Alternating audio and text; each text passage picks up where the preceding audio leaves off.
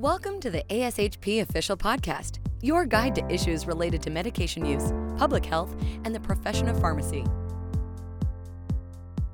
Hi, everyone. Thanks for joining us on this Therapeutic Thursday podcast. This podcast provides an opportunity to listen in as members sit down and discuss what's new and ongoing in the world of therapeutics. My name is Dr. Harshil Shukla, and I'm the Clinical Pharmacy Manager for Surgical Services and Anesthesiology at the Montefiore Medical Center in Bronx, New York. I'll be your host for today's episode.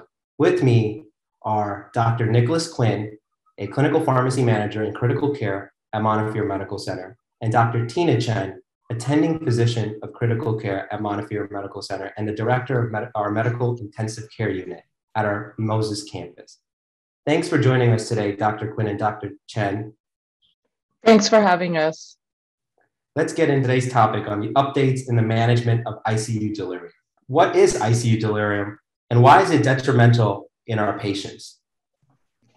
So the ICU delirium is defined as an acute disturbance of consciousness with inattention accompanied by a change in cognition that fluctuates over time. This sounds very similar to a lot of our cognitive disorders, but the big difference being that acute change or that fluctuation in change, which kind of differentiates it from other cognitive disorders like dementia and things along those lines. And when it comes to ICU delirium, we don't really actually know exactly what causes it. It can be thought to be a neurotransmitter dysfunction, whether that is with a cholinergic deficiency or dopaminergic excess. It can be caused by cerebral hypoperfusion, can possibly be caused by neurotoxic effects from inflammatory cytokines. So there's a lot of different theories as to what causes it, which is also why it makes it a very interesting topic and a difficult to treat topic. Having ICU delirium can lead to adverse outcome in the patients as well. We know that the increased length of stay increases a patient's time on ventilator and perhaps leading to worse clinical outcome. And we know that having patients on a ventilator for longer than needed could increase their risk for injury to their retropharyngeal spaces, as well as increase their risk for more infection related to the ventilator or other infections in their bodies. And I think ultimately, not just to the patient itself, for the caretakers too, right? So families seeing someone who they love and now completely out of their mind can be really hard and add to their recovery in the long-term settings as well.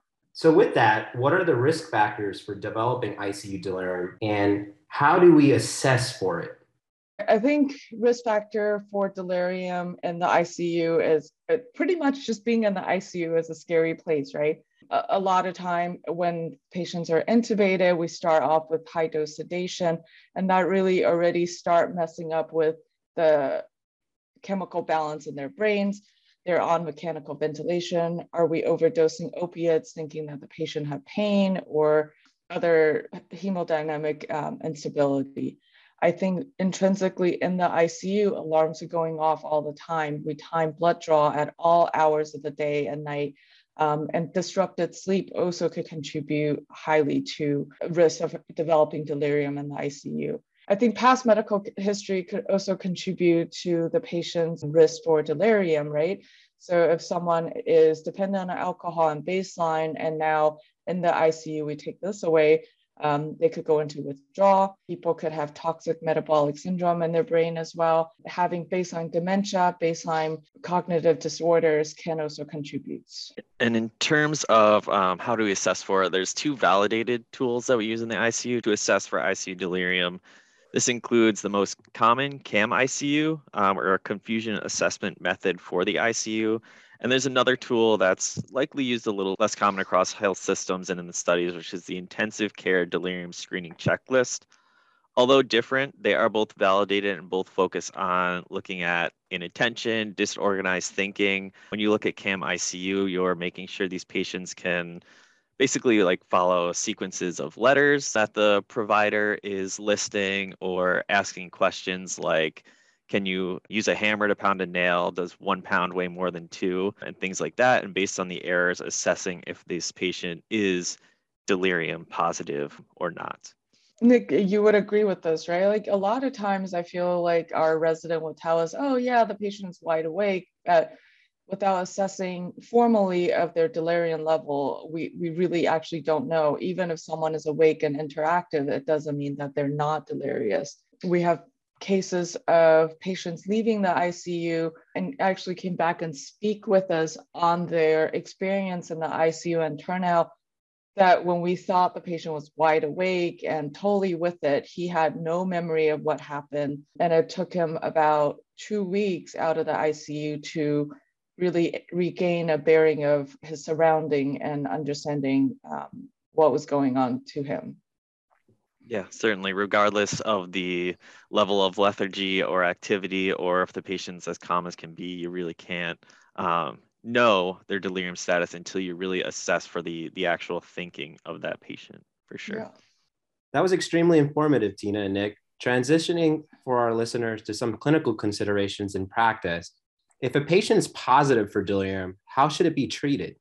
For me as a clinician, I always ask, why is this patient delirious? Obviously, in the ICU, there's so many causes that we talked about. First things that I would recommend and really force our staff to do is to minimize noise, improve their sleep quality, and make sure that there is a really good day and night cycle. If for some reason in our ICU, the lights hang right over a patient's head, so they often turn it off just so that it's not bright to their eyes. But we really should have a certain light signal for the patient to understand night, day, and that could also help.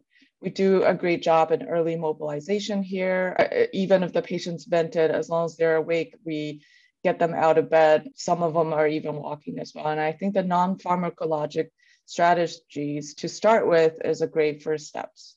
I would definitely agree that non-pharm is certainly going to be an important first step, because when you mention how should we treat it, we really don't have great data or literature on effective therapies, and even our pain, agitation, delirium guidelines for the recommendation in terms of the use of antipsychotics, they do not recommend routine use. So it's not that they don't recommend it, but they certainly don't recommend routine use, but do mention that small studies show potential benefit.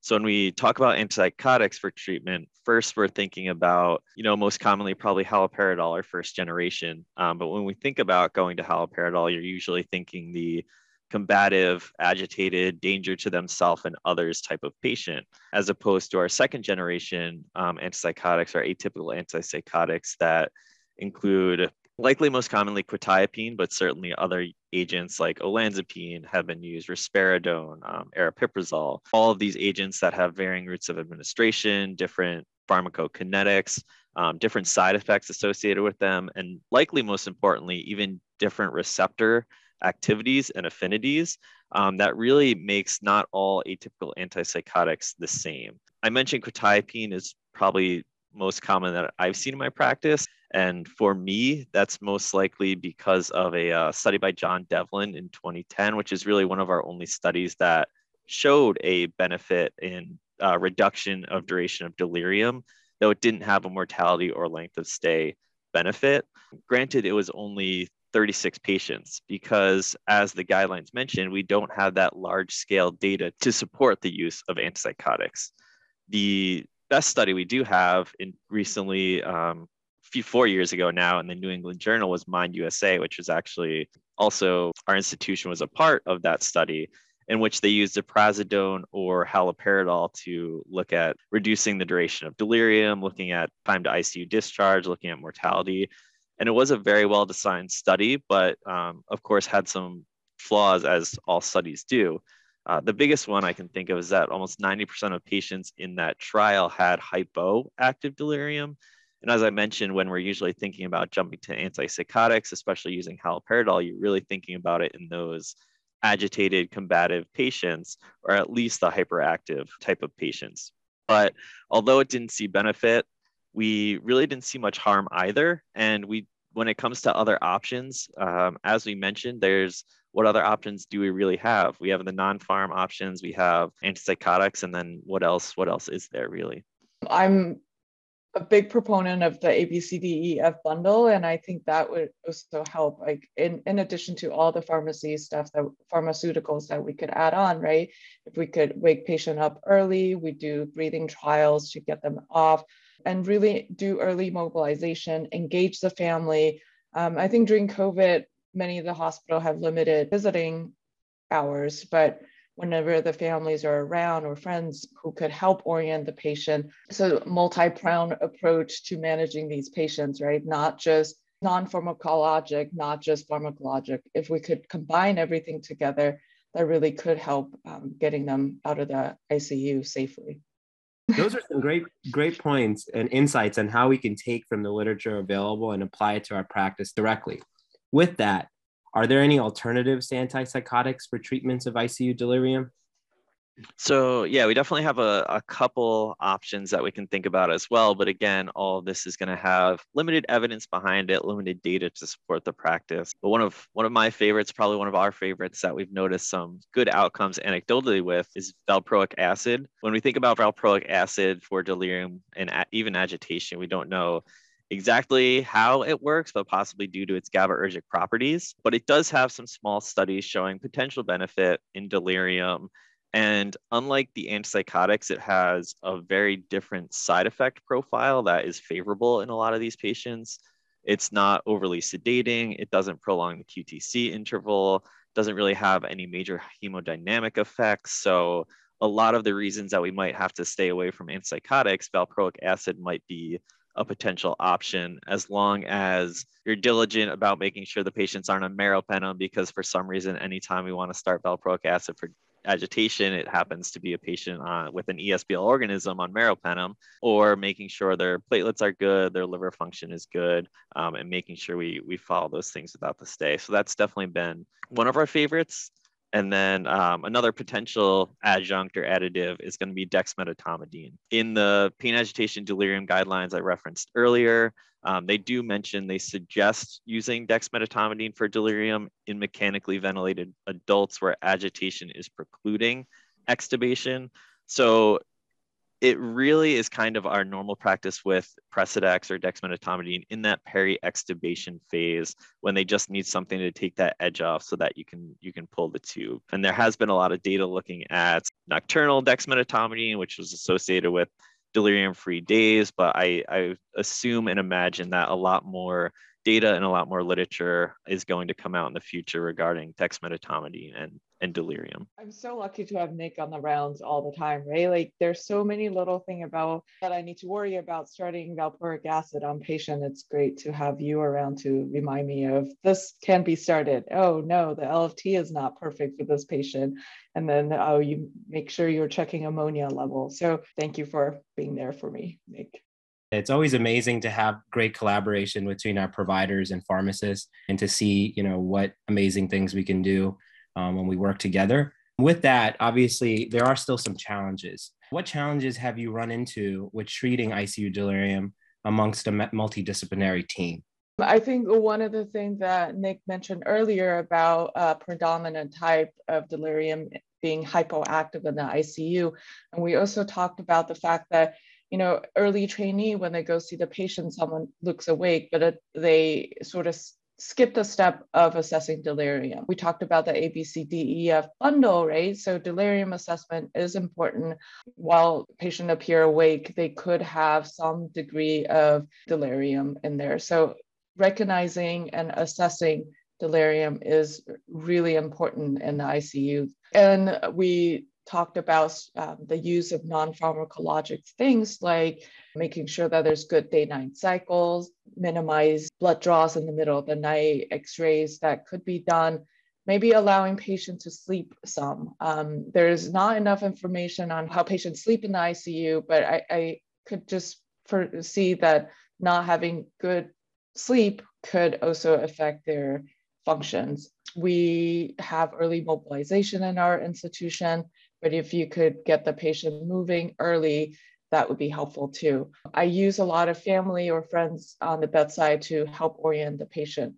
I mean, for me, when I round in the morning every day, even if the patient looks like they're just kind of RAS negative 2, I would repeat what the day of the week is, what time it is for the patient, where they are, and explaining to them that there's a tube in their mouth and that they are safe. Just little cues for patients to really start understanding what's going on with them. And a choice of our analgesia is also important, right? If you have the opportunity to stop sedation early, why not do it? So that's the other thing that I stress during the care of these patients. And I think one of the last challenges that I'll mention is dosing and titration of our antipsychotics when we do use them for delirium. A lot of times when we're looking at the patient, we're thinking like, oh, they have a little bit of delirium. Let's start an antipsychotic. Let's start quetiapine. Often I've noticed that we start very low doses and then we don't see an effect, so we stop it. I'll go back to the Devlin study. That did see a reduction in delirium duration. They started at 50 Q12 of quetiapine, went all the way up to 200 Q12. So if you're looking at a patient and you're like, let's start 25 QHS of quetiapine and see what that does, we don't have great data to say whether it would or would not have an effect, but you're really not giving it a chance almost at that point. And then on top of that, how often we should be increasing, decreasing doses of these agents based on how the patient's responding. And another big thing, especially that we noticed that we struggled with during COVID when we were using some of these oral sedatives even more as just sedation on top of delirium because of a lot of shortages on medications, the question of when to wean antipsychotics versus sedatives if both are being used together. So with that, if a patient is being treated with antipsychotics and sedation while intubated, what should be weaned first when trying to extubate the patient? I think there's two different strategies that you can approach this with. I don't think there's a right or a wrong answer, but I can definitely cover the weaning sedatives first type of strategy, and a strategy that we've used more frequently in COVID and now post-COVID.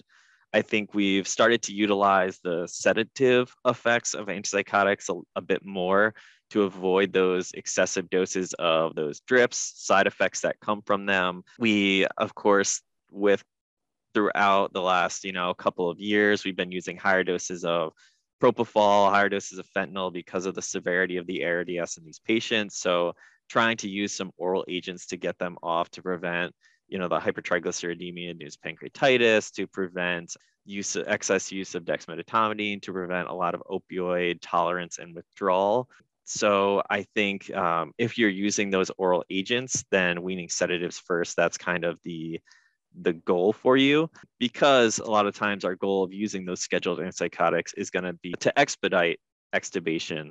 So coming down on those sedative drips where the antipsychotics don't give you that respiratory depression that those sedative drips do, allowing you to hopefully extubate a patient. This is one area where there is really no data that I am familiar with in terms of using these oral antipsychotics, oral sedating agents that aren't like methadone or something like that to decrease the sedative drips and to help extubate a patient. But it's almost like we're using it as a dexmedetomidine substitute to help kind of take the edge off, get them off sedatives before we can finally pull the tube in those patients. I agree with that. I mean, using sedatives really doesn't treat their delirium symptoms. In fact, it may worsen their delirium as well. And I just worry sometimes we increase sedatives when someone is delirious to mask the symptoms instead of treating it. So I would agree to come down on sedatives first and working on getting them off antipsychotics. The other thing that is very important in the ICU setting is that we are so quick to escalate treatment that we often forget to de-escalate when the patients actually improve, right? So once you get someone off the bed and their overall mental status is improving, we really should start weaning off antipsychotic or just stopping them if the symptoms has improved. I think we're also responsible for the polypharmacy of patients if we don't be conscious of what we started in the acute settings. So with that, what is a misconception about ICU delirium that the providers may have? Nick, maybe you can take this one. Yeah, so I think one misconception, I know we've talked about it a lot, but the misconception around hypoactive delirium, around its prevalence, its detriments that it does have to our patients. We talked about it's more difficult, maybe not necessarily more difficult to diagnose, but it is the more common type of delirium, and we don't recognize it as often because when you have that, little old lady just sitting there acute in her chair, you just look at her smile and you don't realize that underneath all that lethargy, it's actually that hypoactive delirium, and we don't have great treatments for it. So I think that would be one of the biggest misconceptions, is recognizing hypoactive delirium, doing all those things we can, like the non-pharm measures, recognizing whatever underlying cause, whatever underlying disease process may be causing this, to help treat that. And another big one I will mention is, in terms of a misconception, is side effects of the antipsychotics that we're using, the medications that we're using. Sometimes the antipsychotics can get a bad rap. We're worried about QTc prolongation. We're worried about EPS. We're worried about, torsades and all of that. But the rates of these are all actually very low. And we saw in Mind USA that there really was almost no rates of torsades. And I think there may have been 2 patients who did have torsades, but none of them received antipsychotics in the last, few days. And on top of that, we can actually use the other side effects to our advantage in these patients, whether it's the sedating effects, which antipsychotic is more sedating, which antipsychotic is less sedating. We don't have great data to support the use, but we also don't have great data saying there's anything else that we can do. So when we need an option, we're not just going to let the patient sit there, have that hyperactive delirium. We're going to try and treat them, try and fix that underlying cause, possibly using antipsychotics. And choosing the right antipsychotic can help some of those underlying issues as well. I totally agree with that. I think knowing what is the underlying cause of their delirium is most important, right? So if you have a patient with liver failure, they're in the ICU and now they're delirious, giving them antipsychotic is not going to help, but in this case, you would give them the hepatic encephalopathy regimen. We had patients with alcohol abuse history and they were on sedatives for their sepsis. And now as we come off on the sedatives, instead of using antipsychotic, we would choose something that would help them from withdrawing from their GABAergic agents. So understanding the cause of delirium specific to the patients would help our choices in choosing the agent to treat this. And I just want to stress the non-pharmacal strategies that we should be using in helping to treat delirium as well. It's easy to do, and we could do it without. Sometimes I always think less is more in these cases when they're already having a lot of medications on board. If we could start peeling things off safely, we should try that as well. Wow, I'm still taking notes. This has been a really informative session. With that, our last question for today is, are there any other clinical considerations or considerations we should think about when using medications for delirium treatment in the ICU? I think the biggest consideration that we always have to think about, that Tina mentioned briefly before, is the potential for inadvertent continuation upon discharge of the antipsychotics, the valproic acid, whatever we're using. If a treatment plan's not clear, or it's not delineated in the medical record, or handed off to the floor team, or medication reconciled upon discharge. You do have a lot of studies that looked at this, and they showed rates as high as 80% of continuation of new antipsychotic prescriptions upon ICU transfer, and even as high as 30% upon hospital discharge. Granted, we may not know if some of these actually had a reason behind them or if it was a taper, but that's a massive number, almost a third of patients that are started on new antipsychotic prescriptions that are getting discharged on these as well. And it can lead to all those more chronic side effects, more detrimental side effects that we may not see in an acute ICU setting when we're on this medication for 5 days or 7 days. I agree 100%. I think if we stick with the ABCDEF bundle, we should stop sedation whenever possible, try to assess the patient's ability to breathe on his or her own, making sure that our choice of sedatives and analgesia is correct for the patient, assessing delirium and not miss the delirium that we need to be mindful of, and then moving the patient, early mobilization, and engage family to help getting these patients to a safe space. When we escalate, we also need to remember to de-escalate. And I think one strategy we can always do to hopefully achieve that I've had a success with at past institution is utilizing delirium order sets at your institution that not only may guide the provider on appropriate medication therapies to use, but can have set stop dates. You're trying it for 72 hours, the order is falling off through the order set. Or when you're putting this in, just consider those preemptive stop dates in those orders for new antipsychotics, making sure you are discussing with all the patient care providers, the floor transfer patient care provider, that this is a new prescription, and just recognizing that it is a huge potential concern for outpatients and possibly a little bit more risky than, we think about GI prophylaxis and how many patients come back in without a indication for famotidine or pantoprazole. But when we're talking about high doses of quetiapine or valproic acid versus famotidine, can definitely have some even more detrimental effects. Those are some really wonderful points. Hopefully, our ASHP listeners have found this session to be extremely educational. Thank you, Dr. Quinn and Dr. Chen, for joining us for today's episode of Therapeutic Thursday podcast. If you haven't before, I encourage you all to check out ASHP's clinical resources.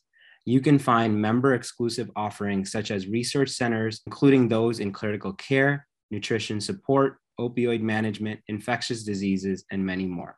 Other offerings include the Credentialing and Privileging Resource Center, the Preceptor Toolkit, and forums such as the ASHP Connect communities, where you can exchange ideas and post questions with your peers. Thanks again for tuning in for this session of Therapeutic Thursdays, and join us here every Thursday where we'll be talking with ASHP member content matter experts on a variety of clinical topics. Thank you for listening to ASHP Official, the voice of pharmacists advancing healthcare. Be sure to visit ashp.org/podcast to discover more great episodes, access show notes, and download the episode transcript. If you loved the episode and want to hear more, be sure to subscribe, rate, or leave a review. Join us next time on ASHP Official.